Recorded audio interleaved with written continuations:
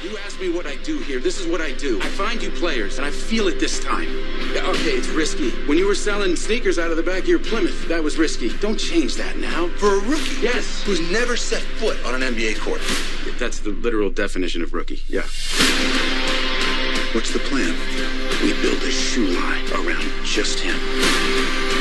I need the greatest basketball shoe that's ever been made. Who's the player? Michael Jordan. Your motor And welcome to the podcast that does, I think, what it says in the tin. It's Best Film Ever. My name is Ian. I'm Liam. That's it. And that's just, that's just us two. Hey, it's a bit weird. We're here to do a see it or skip it. And it's been a while since I've done one of these with a member of the BFE. Yeah. Yeah, I've been reaching out. You reached out to me earlier in the week, didn't you? And you said, would you like to go see Air? Air, yes. Yeah. We'll find out if we saw the air of our ways.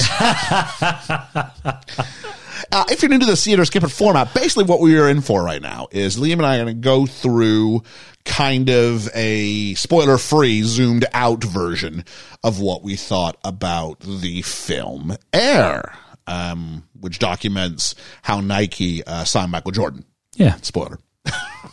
Spoiler. Yeah. Spoiler. In case you have a pair of shoes and you're like, what? How do these things link? That would be it.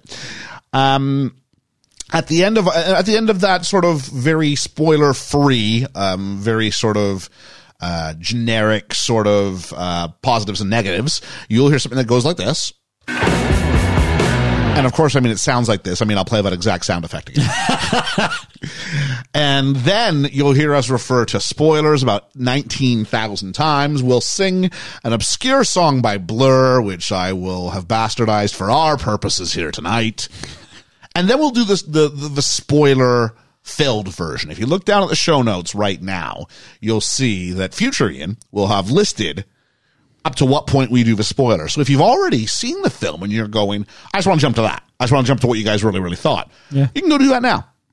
If you're like, I want to get a feeling of what the film is and make my decision, okay, then you can see visually where you have to stop. But again, we'll give you all those clues and cues about when we're going to move into spoiler-filled territory.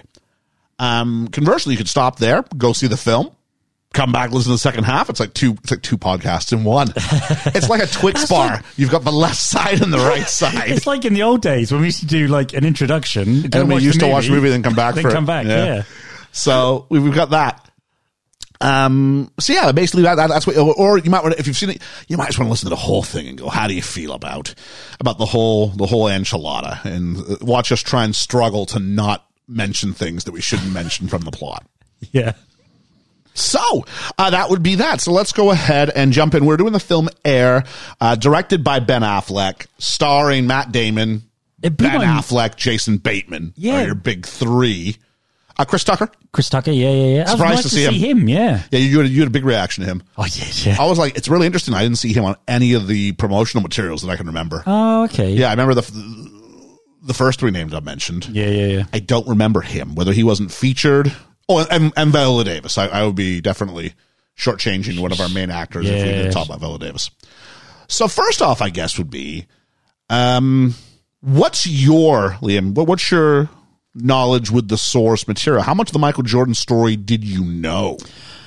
I didn't really follow basketball, but it's hard to live through it and not know who he was. It's a bit like wrestling, at his height. Okay. You didn't have to watch wrestling, but you knew who Hulk Hogan was. Fair enough. You knew who Mr. T was. Yep. Even if it was just from the A-Team or something, but you knew who these people were. That's the same with Michael Jordan. You knew who Michael Jordan was. He sort of transcended his niche. Yeah. I wasn't a big follower of basketball at all, but I knew about his shoes.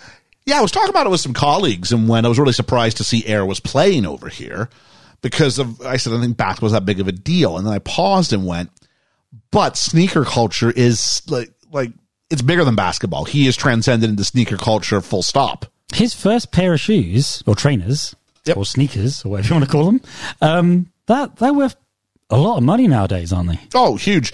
And there are people who collect old school Nikes. They're like an absolute. First off, can I just mention that the film I don't think this is a spoiler. The film did give us the definitive pronunciation of the brand. Yeah. It is Nike. Which I just say Nike. I've always said Nike. Yeah. But Nike is what they said in the film. And Nike. It's like Adidas, did they say? They may have said Adidas. I'm trying to remember in the scenes we had in Germany, if they called them, they wouldn't call themselves Adidas. There's no way. Because we say Adidas. Adidas. And I'm a big believer in Adidas. I was one of the few people back home who said Adidas. Yeah. And we did, no, it's Adidas. And I'm like, all right. But then I move over here and you guys all go Nike. And I'm like, everywhere I'm surrounded by idiots. What's going on here?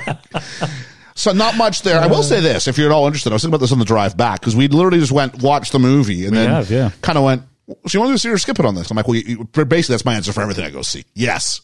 If I've gone and seen something, I'm like, I may as well get some content. Well, I wasn't sure. I just thought if you want to go see the film, so that's why I asked. Yeah, I watch mainly out of interest in seeing the film, but then once I've seen it, I'm like, there's nothing that can go wrong by releasing something on it. No, true. Yeah, true. So, I got time. So when the decision was, I said, I'm not working tomorrow if you want to come around. So we just hopped in the cars and you follow me around, and we're here at the Homestead, the Studio of Awesomeness. We are indeed. So I will say this, as I was driving, I was thinking, if you're interested in more of the Michael Jordan story, for whatever reason, to sort of give you a nice, easy narrative on Michael Jordan, his basketball career, some of the stuff we even saw today. There's a series on Netflix called The Last Dance. There is. It's about 5 episodes, isn't it? 5 or 6 episodes. Yeah. If you ever get the chance, phenomenal. Oh, really? Phenomenal. I was flicking through and I saw them, and it's excellent. But I'm not a big Michael Jordan fan, or don't follow basketball. Tell you what, when you get done this, you will be. Yeah? Yeah. Oh, okay. So my background is, I'll watch it then. I don't like Nike. For the longest time, I didn't like Michael Jordan. Oh, okay. For the reason of what the end result of the film becomes. When I was a kid, 13, 14 years old, growing up in Canada, I'm growing up in the middle of the Michael Jordan prime era, and he's everywhere. And the Bulls are everywhere, and they're always winning.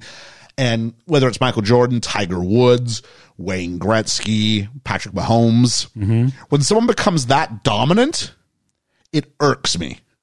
And I want to see them knocked off that perch. Usually until they get to an age where I'm like, oh, maybe we need to appreciate this person, because maybe it's just as I've aged, I've realized this. I was the same though. Greatness doesn't come along that often. No, it doesn't. You're right. And I was the same with Michael Schumacher, because I was a big Formula 1 fan. F1, yeah. Yeah, and he just kept dominating everything, and I was just like, I don't like this. I feel for the listeners, I should mention that when I said the F1, I mimicked that I was driving with one hand. Yeah, because that's how Michael did it, just one hand on the wheel. So Michael Schumacher drives, yeah, like driving Miss Daisy. He was that dominant. He could just do that, one hand. But yeah, you see a string of dominance. And I remember watching Michael Schumacher and going, because to a casual, you go, this is boring. Yeah. You can do one of two things. You can hop on the bandwagon and be like everybody else. And that's not really ever been my gimmick. I liked Damon Hill, so I was a big... Damon Hill. Yeah. I liked the Williams Renault. Yeah, when it was Nigel Mansell and Damon Hill and Jacques Villeneuve. Yeah. Canadian, yep. Yeah. So... Did you know, a little interesting fact here. When Jacques Villeneuve transferred over to Formula 1, he couldn't set up his car. So Damon Hill would go out, test his own car, set it up to his specifications. Because they're teammates, which is really weird in F1, but yes. Yeah, right. And then he'd go out in Jacques Villeneuve's car. Set his up. And set his up for him. Yeah. So Jacques Villeneuve used to drive around, I'll tell you what, for the first part of the season on Damon Hill's setup. You could tell when he jumped. And he made, what was the team he made up? He left Williams Renault as a world champion and left because someone paid him a ridiculous amount of money. Oh, yeah. Oh, who was it? Do you know what? I can't remember. So the question, I guess, would be, as not being a big basketball fan, did you feel that gave you a block into accessing this movie? No. Do you know why? Because he was such a phenomenon of the time. You knew who he was. If that was just some obscure player that I'd never heard of before, yeah, maybe. But I knew who Michael Jordan was. I knew that he had these shoes, these trainers, these sneakers. I knew a little bit about him. So that was my little insight into this movie. So one side I went, oh yeah, Michael Jordan. Okay, yeah, I'll give it a go. Matt Damon, Ben Affleck. That was more of a draw for me to start with. But actually, I don't want to give too much away, but I'll leave it up there in the air. There we are in the air. There's the Arrows team, and then he went to British America Racing. BAR, that's right. Yeah. BAR, British American Racing. There we are. That's where Jensen Button. Sure. Yeah. You know who are actually really big F1 fans? Who? The boys at Post Wrestling. Oh, really? They've gotten into their which in Canada it's not really that big of a deal. Oh, okay. It was the years that Jacques Villeneuve was a big deal, and there's a track in Montreal named after his father, Gilles Villeneuve. Yeah, Gilles Villeneuve. Yeah. So he was a great racer back in the day. Kind of a racing royal family back home, but we digress. I think for the most part. Number one, we know Michael Jordan's a thing. So we're all working with kind of like dramatic irony. We know way more than the characters do. Yeah. So we know the end result. We know Nike and Michael Jordan. It's not a spoiler. It's not a spoiler. It's not a spoiler, is it? We can mention this, I think. Nike is successful signing Michael Jordan. Yes. So because we know that, it instantly wants us to root, I think, for the side of history. Yeah. And so it's sort of manifested primarily through our protagonist, Matt Damon, who I think I'm seriously asking myself when I was driving home, I was just wondering some things. If you're making a list of the best actors of this generation, he's got to be top 5. He's done well, isn't he? He's got to be top 5. Because you know what? No matter what he does, I believe him. What do we see? Le Mans.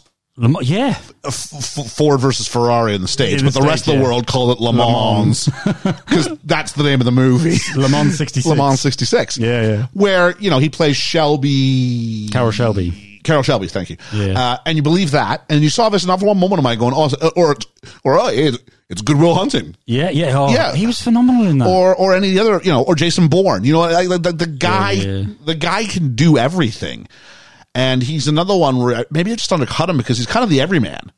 But he's good looking, but he's not that good looking. No. That's what I like about him. Yeah. Ben Affleck is more the better looking of the two back in the younger days, wasn't he? Tall, dark, and handsome, right? Yeah, exactly. Yeah. I remember first seeing him in Kevin Smith movies.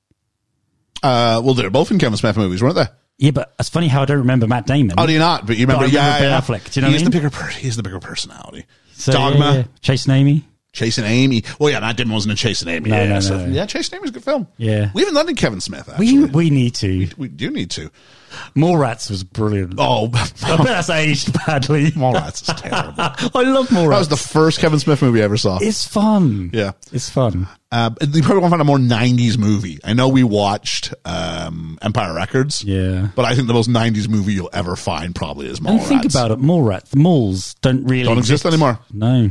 If you're lucky, you get those big box sort of courtyards and you sort of park in the middle and go, but there's not that place you hang out anymore because you don't need to hang out because you can do it you can do it on, technology's removed all that. And we don't go shopping in one place anymore. I miss those days. The place we go shopping in one place is home.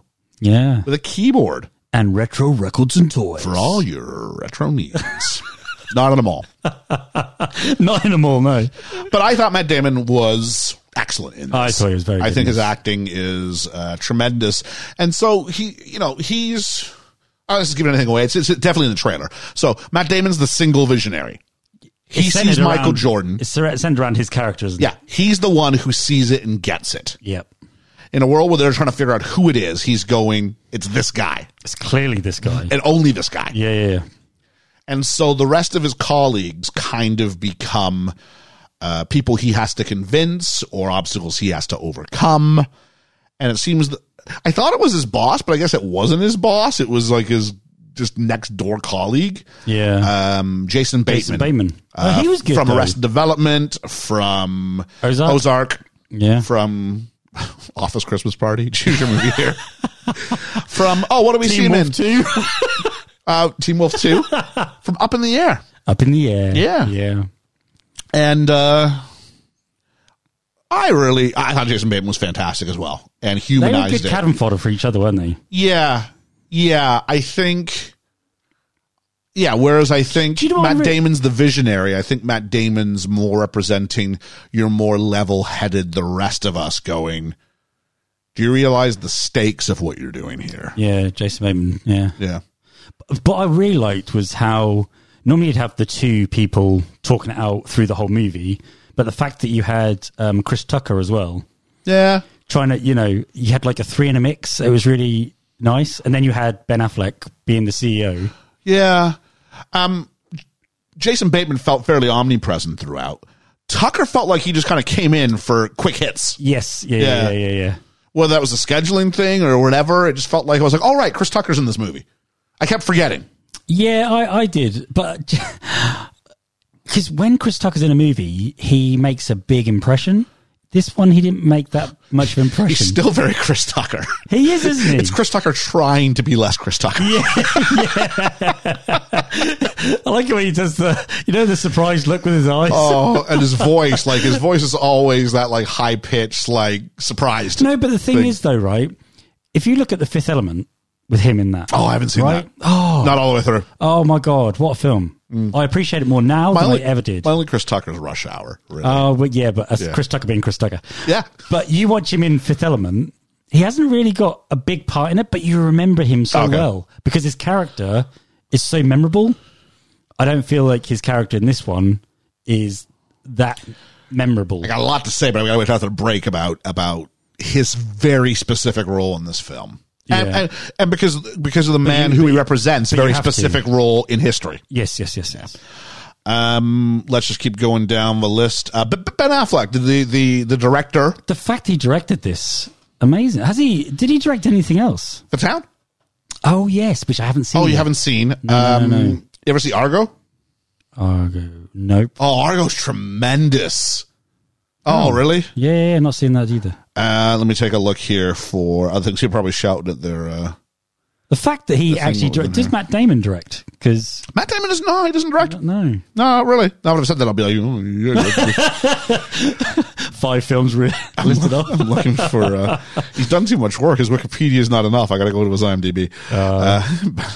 Directed by Ben Affleck. But I think Affleck is. I think the fact that Affleck is in the movie as well as directing it, I think is quite good. It's a nice trump card to have where you can lend your star power, but he keeps himself in generally kind of Gone Girl. He did Gone Girl. Oh, yeah. Hang on. He started it. Did he direct it? I'm not sure if he did direct that. Okay. No, he didn't direct it. Gone Girl. My apologies. He directed Gone Baby Gone, which I've never heard. Not heard of that. I'm not going to name that one. Jeez, it's a short film. That's quite the title. Argo, Live by Night, and Air. Yeah, so it's a small list, but he's I dig what he does. I just do. Maybe he because he's a very good writer as well, isn't he? Him and Matt Damon together, they wrote Good Will Hunting together as They have Academy Awards for writing. Something that it's a story that Kevin Smith used to say when Ben Affleck was like, have you written Jersey Girl yet? Write Jersey Girl, because he was going to be come on, Jersey Girl, write it. Let's get to writing. Let's get the writing. And Kevin Smith went, one of us has an Academy Award for writing, and it ain't me. That's funny. Which is, it's true. Yeah. So I'm just looking to see, because I'm sure Argo won Best Picture, but I'm just checking it out. Do you know what I love about those two, though? Matt Damon and Ben Affleck. The fact that they still collaborate together. Yeah. They still make magic. Yeah. I mean, that's incredible, really.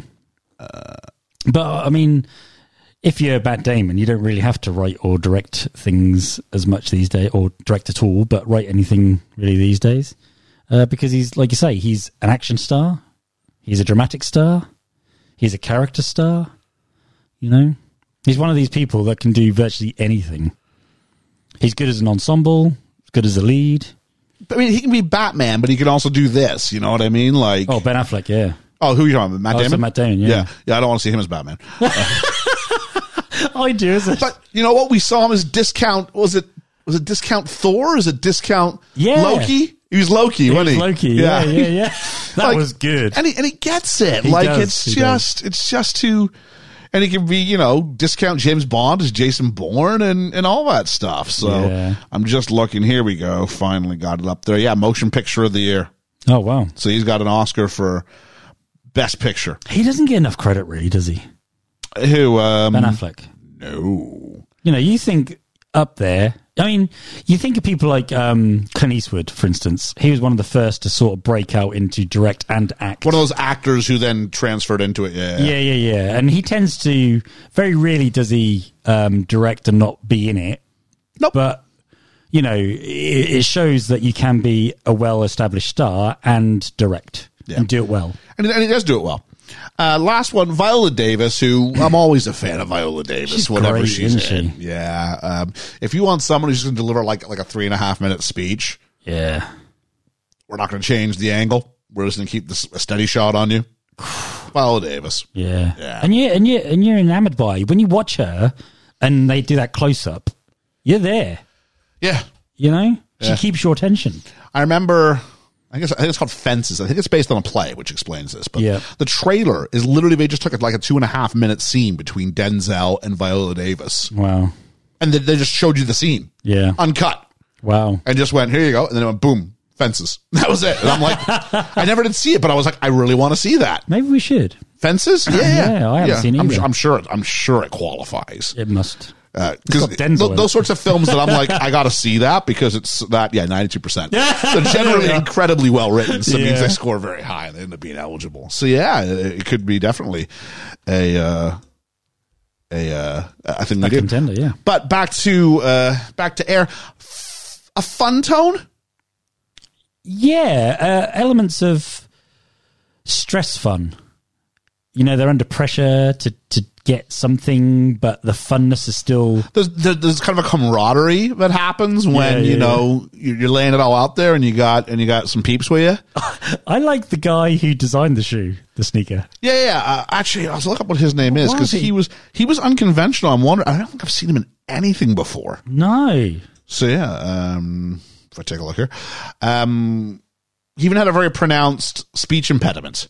And I was like, is that a character choice or is that literally what the actor does? But you know what? That didn't hinder what you saw. No, it didn't. I thought that was great. It was Matthew Maher. I'm trying to see what else he has been in. Known for Gone Baby Gone, Captain Marvel, one of the few that I haven't seen. Oh, okay. Of the thing. Also known for Dogma, so there we go. Dogma, wow. Where he played bartender. So say that for what you will. Well, but just goes to show then, doesn't it, that most people who collaborate together, they stay together, don't they? Oh, it's about it's not what you know, it's who you know, isn't it? Yeah. Kevin Smith does the same thing. He was very good. Yeah, he was. So no hard feelings. I don't know what I'm trying to say. No, but really, really good as far as that goes. One more actor we should actually talk about who was excellent and I thought provided a great deal of the comedy in the film was Chris Messina, who played David Falk, the agent. Oh, he's brilliant. He was. If there's a villain in this piece, it's him. I love how he could go from 1 minute to be, you fucking ass. To, yeah, we could be friends. And talking about it, he was. He's brilliant. He was in Argo. So again, it's using people cast who you know, right? Yeah. Also in Ruby Sparks. You like that? I love Ruby Sparks. I've never seen it. We will do it at some point. This is rate high enough to be eligible on its own, so it has to be a wild card. You talk about it a lot. I do really like it. Yeah. Maybe because I saw it right after I got separated, and it's about basically in essence it's about a break. It's about the start of relationships and the end of relationships. And it just spoke to where my world was at that point. Oh, he was also an ongoing character in the Newsroom. That's how else I know him. Newsroom, fantastic series. Is that what's that guy's name?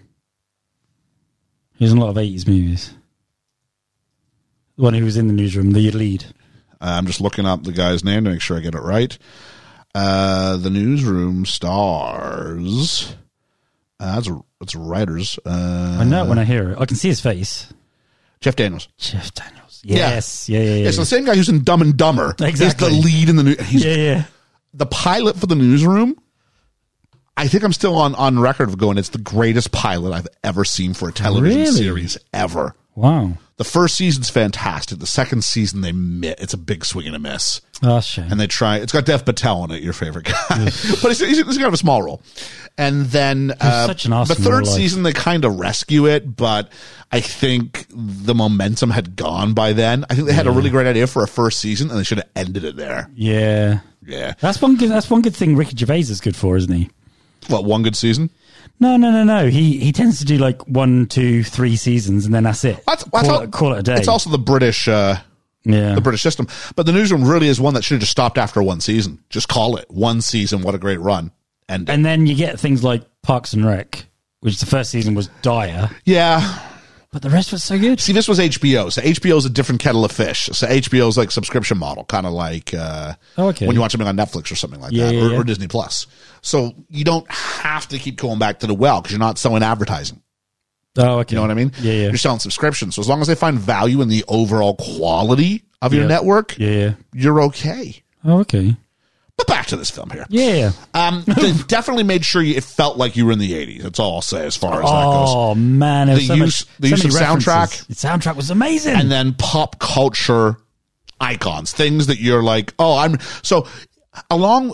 if you weren't familiar with the story of Nike for whatever reason. It doesn't matter.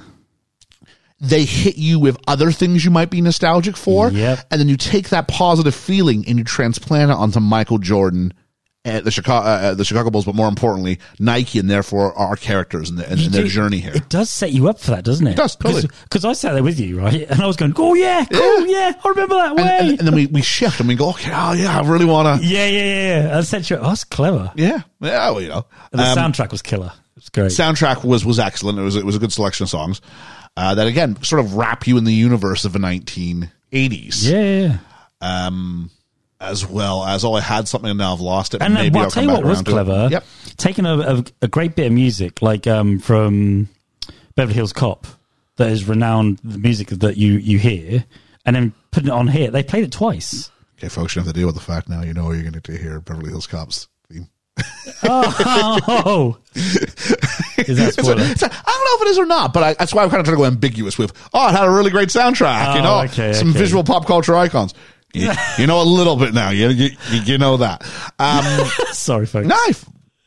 But there was kind of that element to it, and sort of just re-immersing yourself into the limited technology of the 80s. Which I loved. Which was great to kind of go, oh, right, they don't have this or this or this or this. It was nice that they were picking up a phone. Yeah. It was nice that they were dialing a literal phone. Yeah. With those like old like push button 9-digit pads. Yeah. One of my favorites was when he got a page. And then he went over to a phone box. Yeah, he had to go to the phone box, which is right outside of 7-Eleven, which is the place where you would find stuff like that. Yeah. And you forget about all these things. Yeah. So it sort of immerses you in that world. And if you couldn't find someone, you couldn't find someone. Yeah. Simple as that. Yep. I found they created this situation where I was sort of already on the inside knowing the story is going to get there. So they didn't really ever, I don't want to get too whatever there, but because I know how it's going to end, I don't think they create too many fake obstacles in the way where they try to go, maybe it won't happen. There's a little bit of it, but not really. No. Because you know how it ends. Well, they're telling you at the beginning of this that, they own, 17% of the market? Something like that, yeah. Something very low compared to the rest of them, isn't it? Yeah. So they know they're only middle of the range as a brand at that time. So they know they're not going to get who they're going to get. But we know through history and where we are now that they do get Michael Jordan. And positions at the start, we are at probably the low point of Nike basketball's lifeline. Yeah. It's probably the worst it ever got was right here. Well, again, same with Marvel, though. You go back to the 80s. I mean, he had to sell off some characters. He had the company was going bankrupt. Now look at it. Marvel's a multi-million-dollar business. It just didn't have the technology for it back then. But yeah, that logo as well, the Michael Jordan logo. Oh yeah. Oh, clever bit of branding that. Oh, I mean, the whole thing, and there is some clunky exposition in places. We can talk about it a little bit after the break, but you do have to catch people up in case they don't know the story. But in essence, I guess what I'm saying is it's not a story about basketball. Nope. It's not. I mean, a basketball shoe is what they're talking about, but there's very little actual basketball that you need to know. And even if you did need to know, which I don't think you do, they tell it to you. So that's okay. But they clearly establish what the stakes are. It was really well edited, I thought. Dialogue was good. Dialogue was, it was well written. Without question, it was well written. Absolutely. I think it's something like a 90-something% on Rotten Tomatoes right now. Wow. Let me take a quick look here just to justify that. 92% on Rotten Tomatoes. 7.8 out of 10 on IMDb. So strong. Yeah, very strong. It's an hour and 52 minutes. I thought it sort of held its right amount of time. Yeah. I thought the last 10 minutes might have overstayed its welcome ever so slightly. Yeah, I guess slightly. Yeah, that little touch more, yeah. But you know, you have to wonder, I mean, how much I didn't see, but is Michael Jordan having to sign off on this? Is Michael Jordan's mother having to sign off on this? Is someone having to go, or do they have complete freedom? I don't know the answer to that. I did see the real, I want to make sure I get the character's name right. Sonny Vaccaro was listed in the credits as we were leaving as a consultant. Oh, okay, that's good. So you would assume what you're getting here is the authentic story of what it was. Yeah. So yeah, I don't think Michael Jordan would have signed off on anything if it was so him heavy. I guess I'm asking if he has to sign off on it. Well, you know, like Elvis, for instance, recently. Yeah. I mean, that Did was the Elvis estate have to sign off on that? Yeah. Oh, really? Okay. Yeah, because that's defamation of character, if not, isn't it? If you go down a certain road or certain way of things. You have to be accurate. Yeah. It's probably better if you get them on side, but you have to. But then again, look at Once Upon a Time in Hollywood. Yeah. And all the commotion about how Jackie Chan was presented in that film, yeah? Bruce Lee. Oh, Bruce Lee. Sorry, Jackie Chan. What am I talking about? Bruce Lee was represented in that film. Bruce Lee. But I mean, I'm a big Bruce Lee fan, but I genuinely think that to be Bruce Lee and to be as good as he was, you had to have that arrogance. Certainly. You know, so they were showing arrogance. Weren't they? I think so, but I think I was trying to say it shows that you don't necessarily have to get the sign off before you go off there. Yeah. Don't get me wrong. I don't think anybody would have been able to to beat him like that they showed in the film. No. But if you make Michael Jordan, or in the case of that, Bruce Lee. Bruce Lee. If you suggest he beat up his romantic partner, okay, now we're into libel. Yeah, because you're suggesting that he's committing domestic violence, and all of a sudden now you're damaging that credit, as opposed to a fight that happens on a set. Okay, yada yada. Yeah. So there we go. So I guess that's just time to the time now, Liam, where it's like, should people see it or should people skip it? What do you think? See it, just do it. Just do it. Very good. I'm going to go ahead and steal that for my own. Yeah, just do it. It's a tick from me. Yes. I'm trying to. It's a sick for me. Very nice. I think this is a film all about victory, if you will, and so I will say it's an enthusiastic see it. It's I've seen something like 3 films over the last 6-7 days. Easily the best one I've seen. Oh yeah. About a third of the way through, I went, I'm really liking this movie. Same. I hope I don't drop it. Yeah. And but it's the characters. It's not. I know it's about Michael Jordan and the shoe or the sneaker, whatever you want to call it, trainer. Yeah. But it's the other characters. He's just the MacGuffin. Yeah. He is the MacGuffin. He's the MacGuffin. It's not a story about Michael Jordan. No. So the only thing I see people get upset about is going, oh, it wasn't Michael Jordan. Yeah, but it's not about Michael Jordan. Did you also notice, talking about not being Michael Jordan? Well, I think we have to give that after the break. Oh, okay. I think we do. Oh, okay. I know where you're going with that. Oh, you do? I think so. Okay. So I'll pause. Because I almost said it myself a second ago, and I went, nope. Spoiler country. So let's go ahead and do that. It was too enthusiastic. See it. Just do it. And we're going to go ahead in a moment. We're going to jump to our spoiler-filled review. So this is your warning to go ahead and make for the exit right now. Thank you for flying with Air Jordan and Air BFE. And we'll catch you on the flippity-flop. The flippity-flip-flop. Spoiler country. Spoiler. He lives in a house in a very big house. Spoiler country. I'll tell you what, Yeet joined in on it. He was like, he knew what to do. I was nice. Struggled with the flippity flop the first time he tried it. But you know what though, right? I think when you create most of these things out of just thin air. I mean, how you think of these things, I don't know. And I just bounce off you most of the time. All right. But I mean, that's just nice when Bounce like a basketball. Yeah, bounce like a basketball. Yeah. What are you referring to? These things I come up with. What do you mean?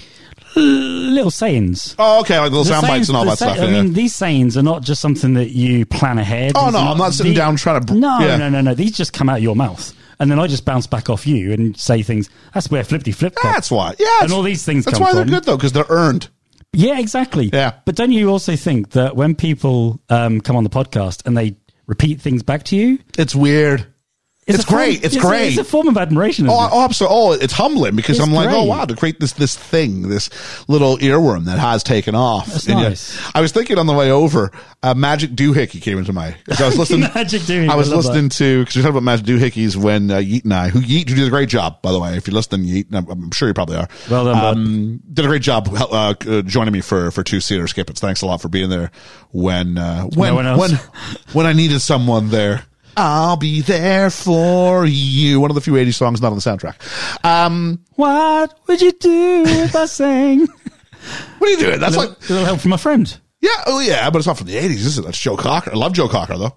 That was an 80s. Was it an 80s track? Okay, yeah. I think I'm linking. 60s, I'm linking it with the Wonder Years, which was set in the 60s. So I'm assuming the song was the 60s song. Well, that's interesting. Yeah. I don't even know what I was talking about there. Oh, flipping things back. Oh, Magic Doohickey. Yep. Do you know what the origin? Do you know which film we were talking about when the Magic Doohickey came about? No. I believe it was Mission Impossible when they're up in the air vent before Tom Cruise goes down, and they had this wrench that comes like a 90-degree angle and both unscrews and catches. Yes. I'm like, what else can this tool do? Yes, it's a Magic Doohickey, and a sonic screwdriver. And people reacted really well, and I went, okay. I need to remember. That's the hard part, is going, okay, it was funny. Can we remember that to be used again? Because it's something like if you can use a word, I don't know, it's like 8 times or something like that, it becomes part of your vernacular. It becomes, something you'll naturally use. We use it, but you have to use it. Yeah. So there's all sorts of words. I'm like, I want to try and add that into my vocab. One of my favorites as a child was sporadic. Sporadic. Yeah. Good word. Yeah. It's nice. What am I? I'm trying to think what my more recent ones are. Postulate. Postulate. That's a great word. Postulate, pensive. Yeah. Poignant. I heard someone on a review of something the other day say, it was a poignant match. I'm like, a match can't be poignant. Poignant means to think. We can be poignant about the ending of a match. Yeah. It can have a poignant ending, but the match itself can't think. No. So it's just like, all right. So spoilers. So here we go. You want to go ahead and finish your thought about Michael Jordan, about, it's not a film about Mike? I like the fact that it's not a film about Michael Jordan, and yet it's not centered. Well, the story is centered around how we get Michael Jordan, yet we never see the guy's face. Yeah, the cinematography and the blocking's very clever. It's very clever, isn't it? Masquerading him. We get one line of spoken dialogue. Which I said to you, I wonder if that really I'm going to look him. it up now, see if it is. Do you know what I mean? Because that'd have been cool, wouldn't it? Who voices Michael Jordan? In Air. In Air. Who's it going to give me the voice actor? The actor who plays him is Damian Delano Young. Yeah. But I want to know who says the voice. It's just on the phone, isn't it? Yeah. When he speaks to him at the end. They make a big deal about not seeing him. I'm not seeing that there's anything about him on the phone. I looked in the credits and there was nothing. Which you think would have sort of come out. So maybe in time we might find out. Maybe. Great if it was. Wouldn't it? That'd be great. So yes, it was that. So it's not a movie about Michael Jordan. It's a movie about, and it really is building up to the pitch. The pitch is the big idea. Act 1, can you get the meeting? Act 2, preparing for the meeting. Yeah. Act 3, meeting and fallout. Yeah. And someone who we didn't talk about, and a really cool moment in the film, I thought, a pivotal moment. I didn't realize at the time they were going to come back to it, and it wasn't until we got to the point in the movie where I went, I know what they're doing here.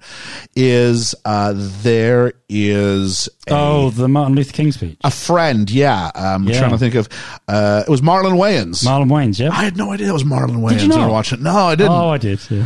I knew he was in the film before we went in, and then I got distracted by Chris Tucker. As you would. So he does that.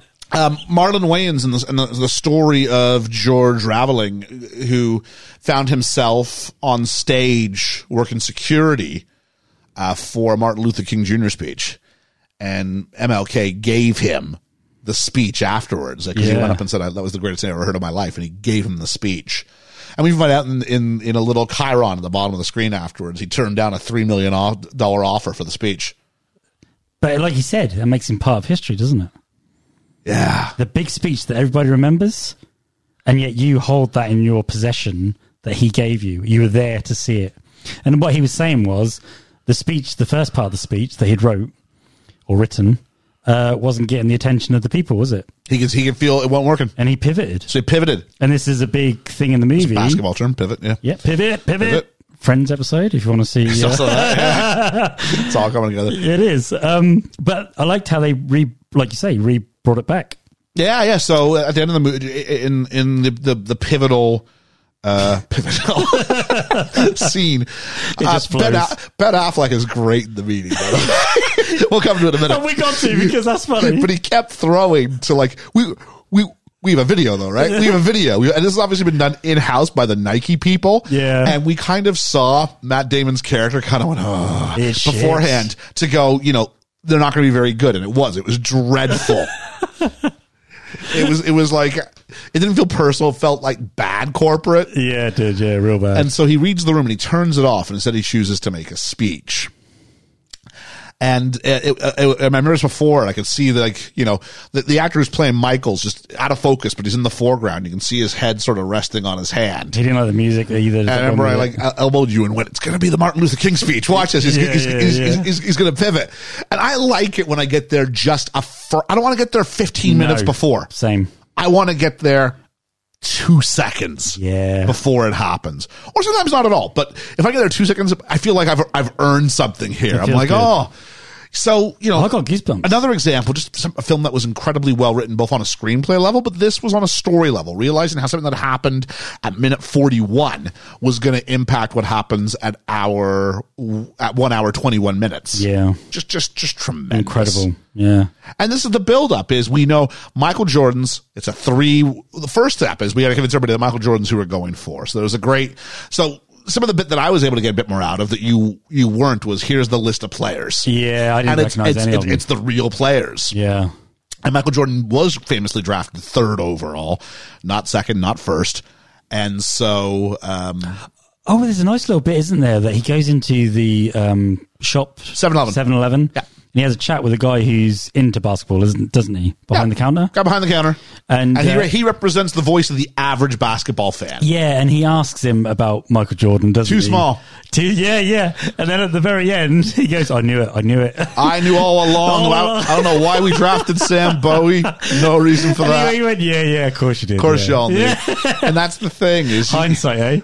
When you get to pick and choose and filter out which calls you got right and which calls you got wrong, you can fool even yourself into going, I knew. Because I believe that kid really believes he said back in the day, that's right. Yeah, but he didn't. And everyone's listening to the same 4 or 5 talking heads, and even more so now in a way where, it feels weird to so many talking heads, but, they all end up copying each other anyway, and it's one sort of hive mindset idea that comes out. Yeah. And so the idea, Michael Jordan, would he be good enough? No one really knew. Maybe we could score, but was there anything more to his game beyond that? You should watch The Last Dance. Fantastic. I am going to now. Yeah. Yeah. And so... What was the Covelio? Was that his name? Who? The Matt Damon character. Sonny Vaccaro. Yeah, I thought with the fact that he went to the parents, because Michael Jordan was only 18 at the time, wasn't he? Yep. So did they have financial control? Oh, hang on, he's 18 at the time that he makes that shot. I think that shot is about 15 months old at this point. Oh, okay. I think Michael stays for 2 years of college. I think. Okay. Yeah. I like the fact that he actually drove all the way to go to see the parents. I think he flew out to North Carolina. Well, flew out and then drove to North Carolina. Yep. Because you wouldn't do that today, would you? That'd be a phone call, or that'd be an email or something like that. That Zoom call. That wouldn't be go out personally and do that. That personal touch. That's been different to show up in person. That personal touch, though, to be there and speak to them direct, shows the passion he had. But also, this is like a bridge that once you cross it, you can't uncross that bridge. No, which they address in the film. Yeah, it was good. So you get the idea of the stakes of that meeting too. Yeah. So that's kind of the end of Act 1 is he gets to the meeting. Michael Jordan did 3 years at college, as it turns out. Oh, okay. So that tape is about 2.5 years old at this point. Oh, okay. Yeah. So it's about 20, I guess. Yeah. Right now. Mm-hmm. So we have that. It was really interesting because we know what we know about Matt Damon and Ben Affleck, naturally the scenes where Sonny has to go and convince Affleck's character, Phil Knight, the chairman of Nike, CEO, whatever it is. Magic scenes. There's that bit where when they're in conflict, we don't want to see them in conflict. No. We want to see them on the same page. And the film makes us wait almost the whole movie for it. It does. But he gives them bit by bit by bit. And usually it's because Sonny's challenging Phil about how did you build this company with an attitude because he's playing it safe and corporate. Yeah, because Phil's playing it safe and corporate. That height now where you've got millions. They've also gone public, so the board could oust him, even though he created this whole thing. So the fear of what happens, you get turfed from your own legacy. And he was there in the early days when he was selling out the boot of his car, he said, didn't he? And they had those 10 principles for Nike on the wall in his office, but in a lot of places too. Yeah. But so then there's a great scene at the sort of end of Act 2, and they're getting ready for the meeting. And they determine what they're going to do around a table, around a little table in the calf. And who's going to do what? And they go, we're going to make one pair of shoes. Why only one? And it's just great because we see that like Adidas makes the opposite mistake. Yeah, Adidas lays out like 3 pairs of shoes. Adidas. Yeah, sorry, Adidas. Yes, lays out three pairs of shoes, and as a result. There's nothing special about it. There's nothing special. It's just, this one's in red, this one's in blue, this one's in green. Yeah. Okay, well, whoop-de-doo. Yeah.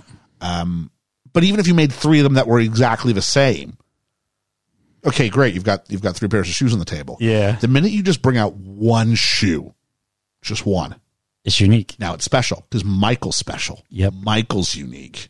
And so the idea that Matt Damon's character has to build an entire brand around Jordan, he's not just another guy who we've got sponsored. He's the guy who represents what the shoe means. Yep. And a line which Jason Bateman's character comes up with, which keeps getting reused by everybody. A shoe's just a shoe until someone steps into it. Yeah. And think about it, right? Michael Jordan, he's been, retired 20 years? About that, yeah. You know? And they're still making Jordan shoes. And he's still cool. Yeah. You know what I mean? Yeah. Like, it's part of the DNA of Nike now, isn't it? Nike. If you're going to correct me on Adidas, I'm going to correct you on Nike. Nike. When does he retire? I'm just looking for this here. He finished in 2003, so it's been 20 years. Wow, yeah. look at that. You're See? more of a basketball fan than you let on. You've already watched The Last Dance twice. 3 times. 3 times.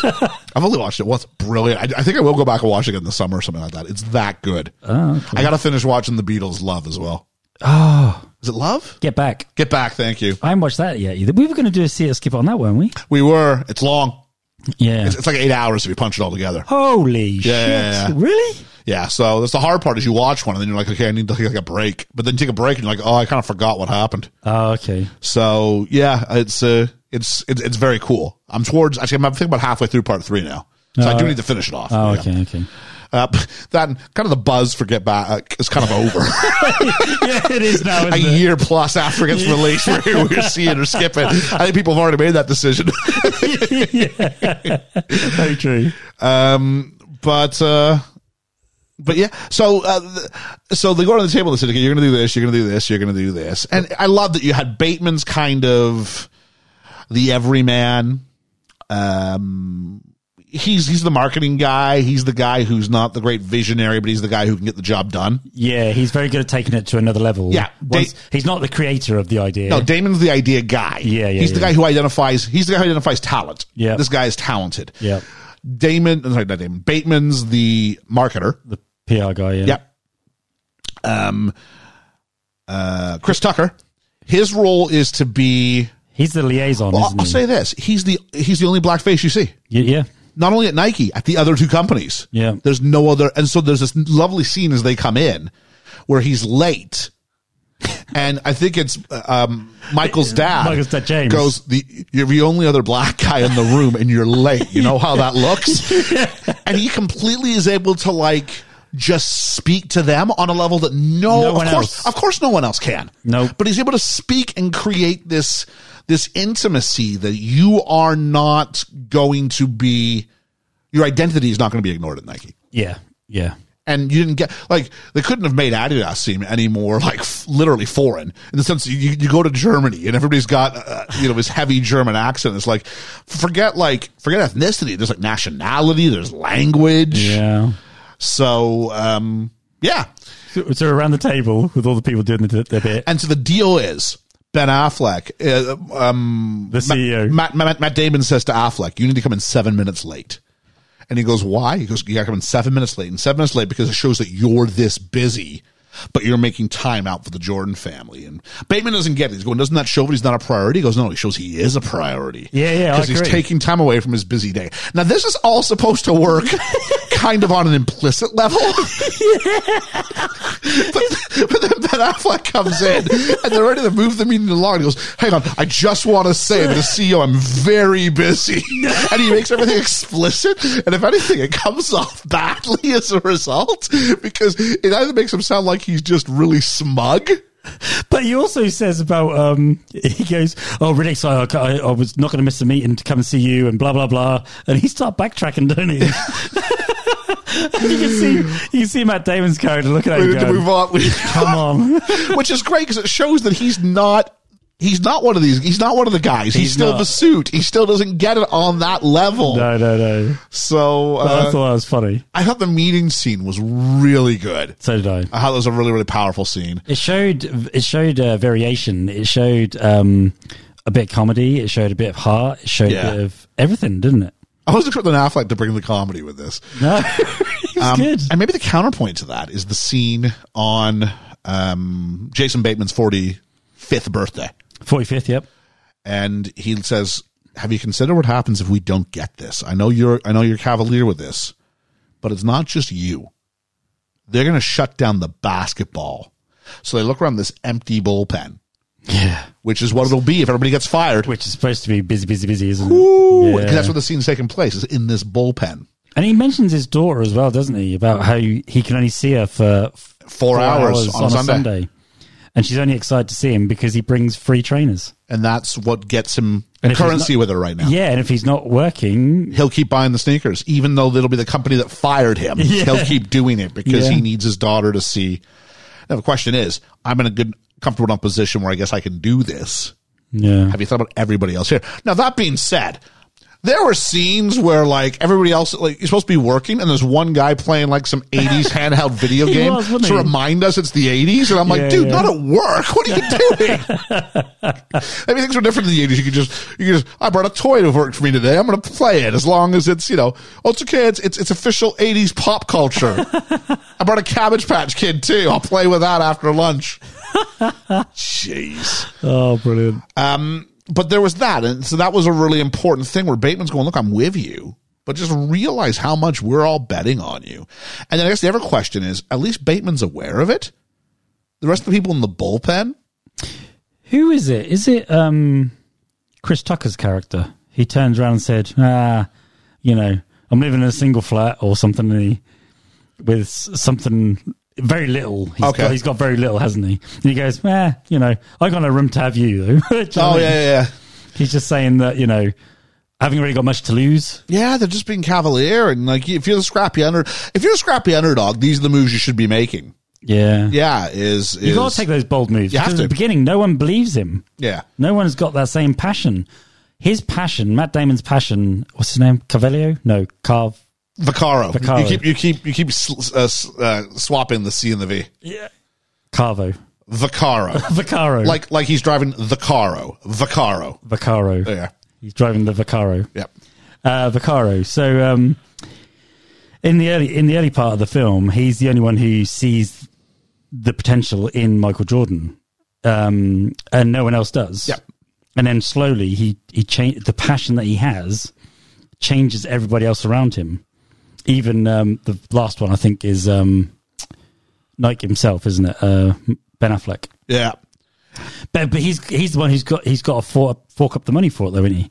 And you see at the beginning that Vaccaro, Yep. Good job. wastes Sonny. Yep. Wastes money. He blows money in Vegas, doesn't he? He's not very good with money. He's got no problem gambling. Yeah. And we see when it's gambling about basketball, it ain't a gamble. It's a sure thing. That's what I liked, because they show you how good he is with the gambling on the basketball. Yeah. But he'll let it ride. Yeah. But when it comes with everything else, gambling wise, he's not very good at. Yeah. And that foreshadows later, and that's why him gambling on on Michael Jordan is for him as a sure thing. And there was a lot of gambling talk about it. He said, you don't win every bet, and said I need a bankroll, and these are all sort of gambling terms. Yeah. But in essence, it's what they're doing. They're making the bet of their life that this guy's going to work out. Now, one of the key cruxes of the film was when they accept the offer, but say, but we want a percentage point on. Yeah. And she says, I assume it was just some sort of clerical error. Well, then you find out, well, no, this has never been done in the history of... Yeah, she knows that. So it's not a clerical error. Yeah. It's a cute way to frame it. But the idea that Mike wants in. Mike wants... Look, if you want me, then I want a percentage of every shoe that we sell. Now, here's the part I didn't get. Like, yes, it changes the dynamics of the finances.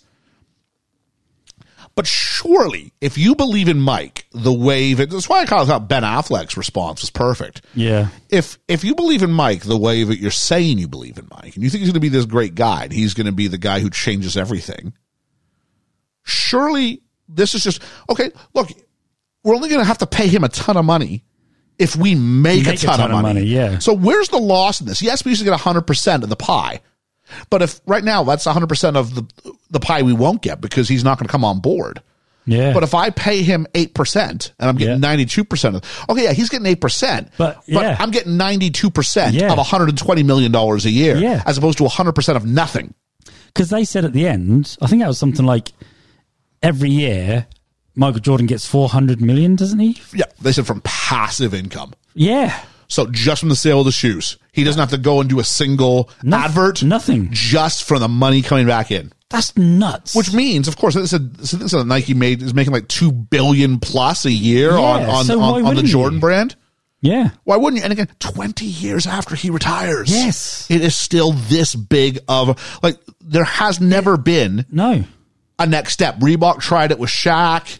Other companies tried it with different people, but nothing has ever been able to take over the way the Jordan brand has. Even things like Tiger Woods in golf. Yeah. Which, again, another Nike sort of story, right? Yeah. But, he doesn't have the longevity. No. He starts after Jordan, and he's finished way before Jordan as far as, his appeal. Yep. Jordan remains relevant 20 years after his retirement, and something like, this will be 40 years next year after this shoe launched. Yeah. 1984. Nuts. 40 years of Air Jordans. Yeah. And they're still going on. They're still making them. They're still... Like, other athletes release shoes, and they'll do okay, but that Jordan brand, you don't even have to... You walk by stores, it's not even the word Nike. It's just an image. It's just the silhouette. Yeah. And you know what it is. And you know what it is. Yeah. And it has cultural value. Yep. So, yeah. And that's power, that is. The agent who basically says, I don't have clients, I got friends, and one day I'm going to sell all this, and I'm going to eat by myself that night. Yeah. But I'm going to sell it for a ton of money. He was right. And he was right. We get to see it, which was, I guess, a fun little moment. But on top of that, his taking the carefree cavalier spirit of Matt Damon and then placing him diametrically opposed to like the wolfiest of Wall Street individuals on the phone. He was so highly strung, and all the profanity and Damon's no selling, and that just irritates him more, isn't it? Yeah, so brilliant. I thought it was. They were good comedic moments. They were great comedic moments, and you find out underneath it all, like the agent also kind of knows what Damon's doing, but also what he was doing. Yeah. In the same breath. Because he even gives Matt Damon where he's going to be, where Michael Jordan's going to be, what day it is, and everything, doesn't he? Yeah, and he runs and he eventually goes, yeah, we got your meeting. There you go. Yeah. But you better land this or else. Yeah, basically. And if we do sign him, you're my best friend. Yeah. Yeah. Because at the end of the day, it's not about emotions or feelings. It's about cash. Yeah. And if we sign, because that agent's going to make money hand over fist as well. Yep. He's going to get a cut of Michael's cut. Yep. So if Michael's making $400 million, okay, the agent's making $40 million of that. He must be. Like, jeez, That's good money. It's good money to do nothing. Yeah. Wow. He's the middleman, isn't he? Yeah, he's the guy who arranges all this stuff. Yeah. And then Mrs. Jordan wants to make the final phone call. Did she really do it? Dunno. Probably needed a little bit more Viola Davis in the film. I think that's a bit. I'd like to think that was true, but I think that's a bit more of Hollywood. I think it's a creative license. Yes. Creative license. Yeah. So, I mean, what have we not talked about? Beginning that I want to talk about, which they had all the music like from Beverly Hills Cop, and they had Mr. T. Oh, all these clips, Hulk Hogan. Yeah, it was great. All these clips, Knight Rider. Yeah, because it started with I Want My MTV.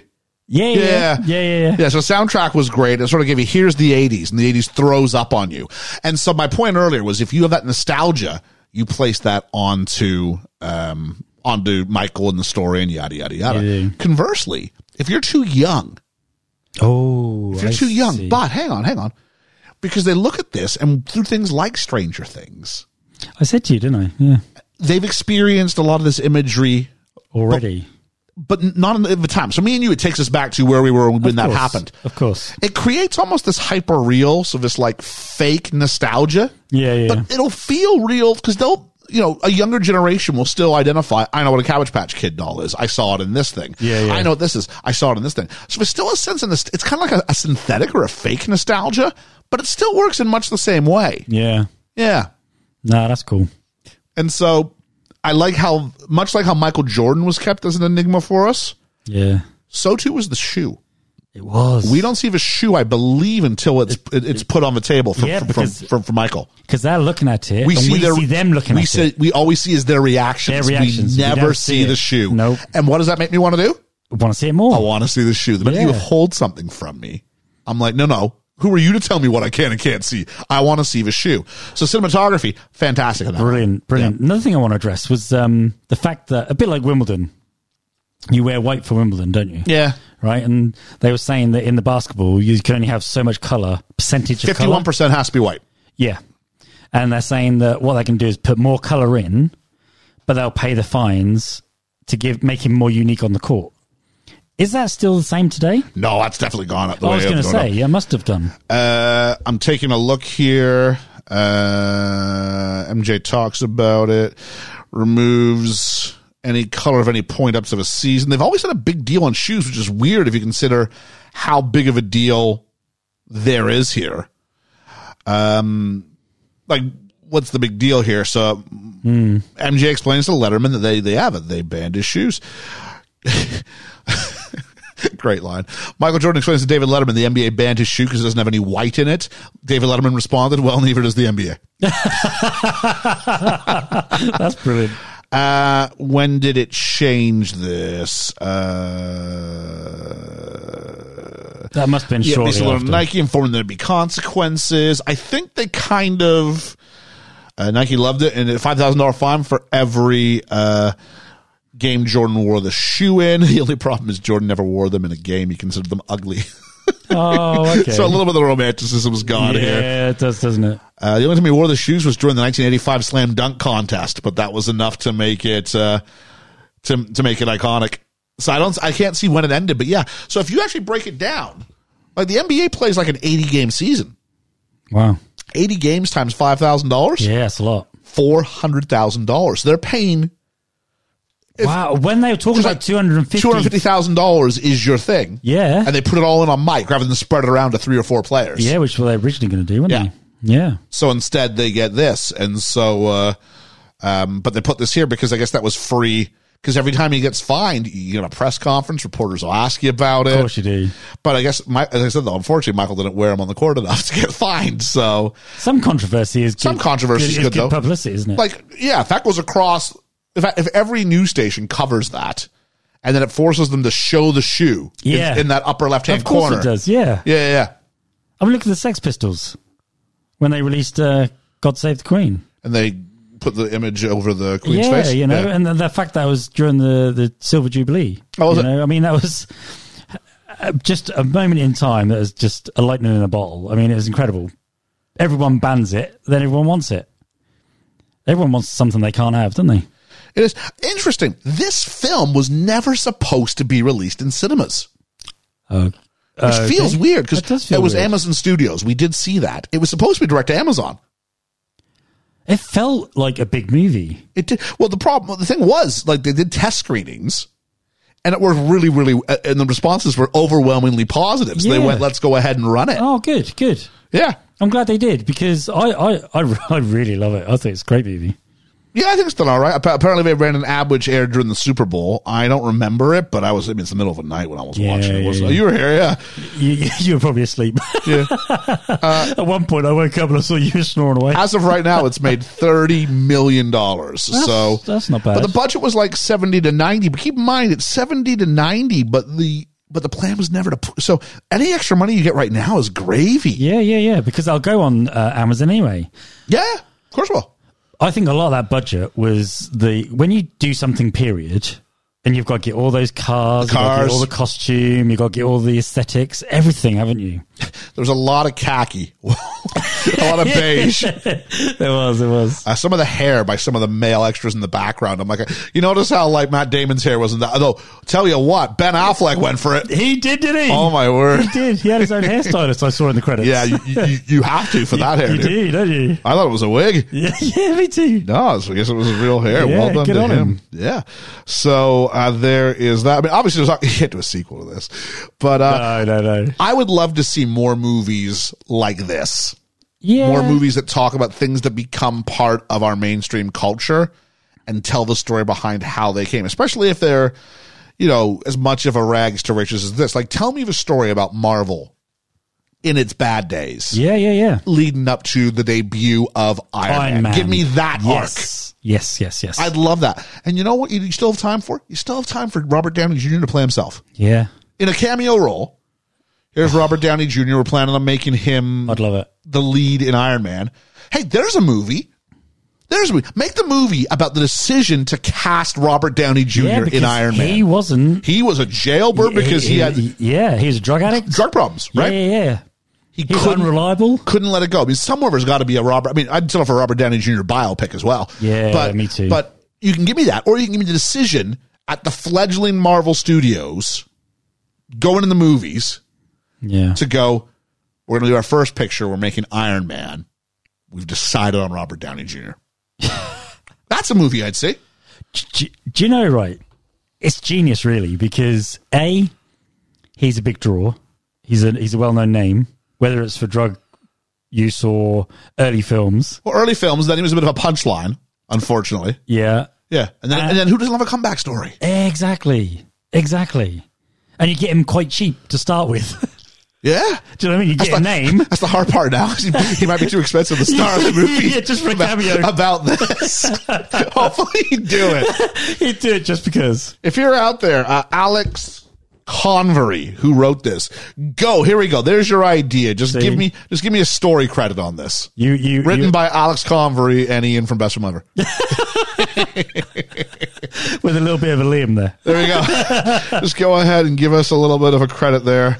Let us hang out on set. From the BFE. You heard it here first. Let us hang out on set. Let us do some interviews on set. Oh, wouldn't that be great? Just blow the pot up. Could you imagine?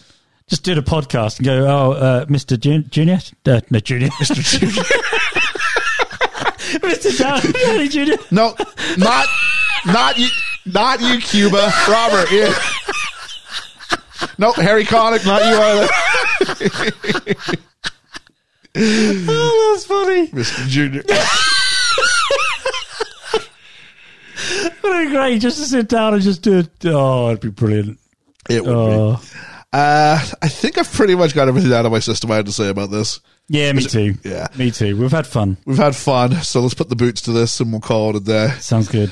So, there you go. I mean, we said before it was, I mean, hopefully if you've got this far, if you got this, it's not really a story about the plot. So I'll say that much. It's not a story about the plot. No. So for some reason you decided to keep listening to this. and spoil it for yourself, I'd still say go see it. Yeah, absolutely. Absolutely. While it's playing, and then if it stops, we know it'll be on Amazon Studios before long. You can stream it then.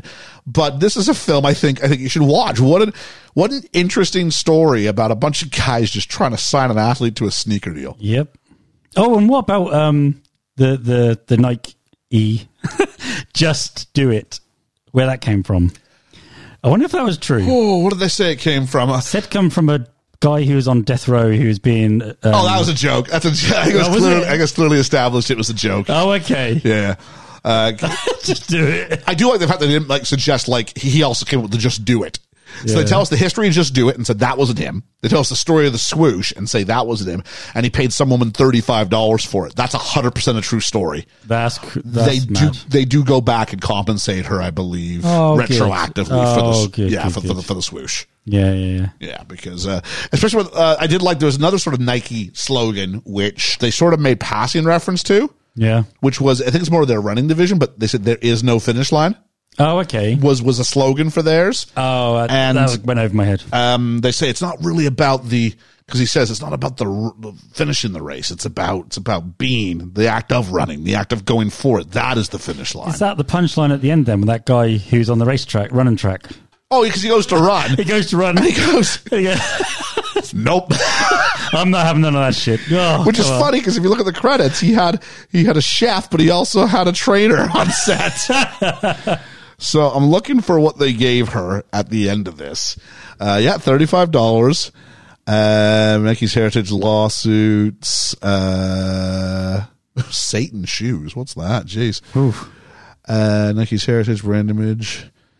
Oh, come on. I'm sure they pay her for something at the end. She's not a millionaire, but lives comfortably. Oh, good. She retired in 2000, now engages in volunteer work. She went on to be known as the Logo Lady. Oh. So there you go. It's a good logo. Yep. And the picture they have is from they got a picture of a Nike swoosh at Highbury Stadium. Oh. Home of the mighty Arsenal. Not so mighty the other night. Tied, drew with Liverpool 2-2. Oh, it's not a very good picture, to be honest. I was having a look. So, as opposed to just do it, maybe it's time for us to just end it. So we'll... try and get across the finish line. That's right. As we found out with Benny and June, sometimes there is no finish line. Benny and June, yeah. Still recording that. I think it's still going on in the alternate universe. I'll tell you, but it is. You're right. So, please join us. I think I'm going to release this on Sunday, I've decided. So, okay, cool. As a result, then, I can say, please join us next time on Tuesday when the gang will be joined by James de Guzman. Yeah. BFF the BFE, to talk about the Edgar Wright video game inspired film, Scott Pilgrim versus the World. Yeah, I can't wait. I've never seen it. There we go. I've heard great things and I can't wait. Very stylistic, I'll say that much. Oh, okay. There we are. I like Edgar Wright, but yeah, Edgar Wright's a very specific thing. Knowing me, do you think I'd like it? Yes. Okay, cool. It's very visual. Yeah, I like visual.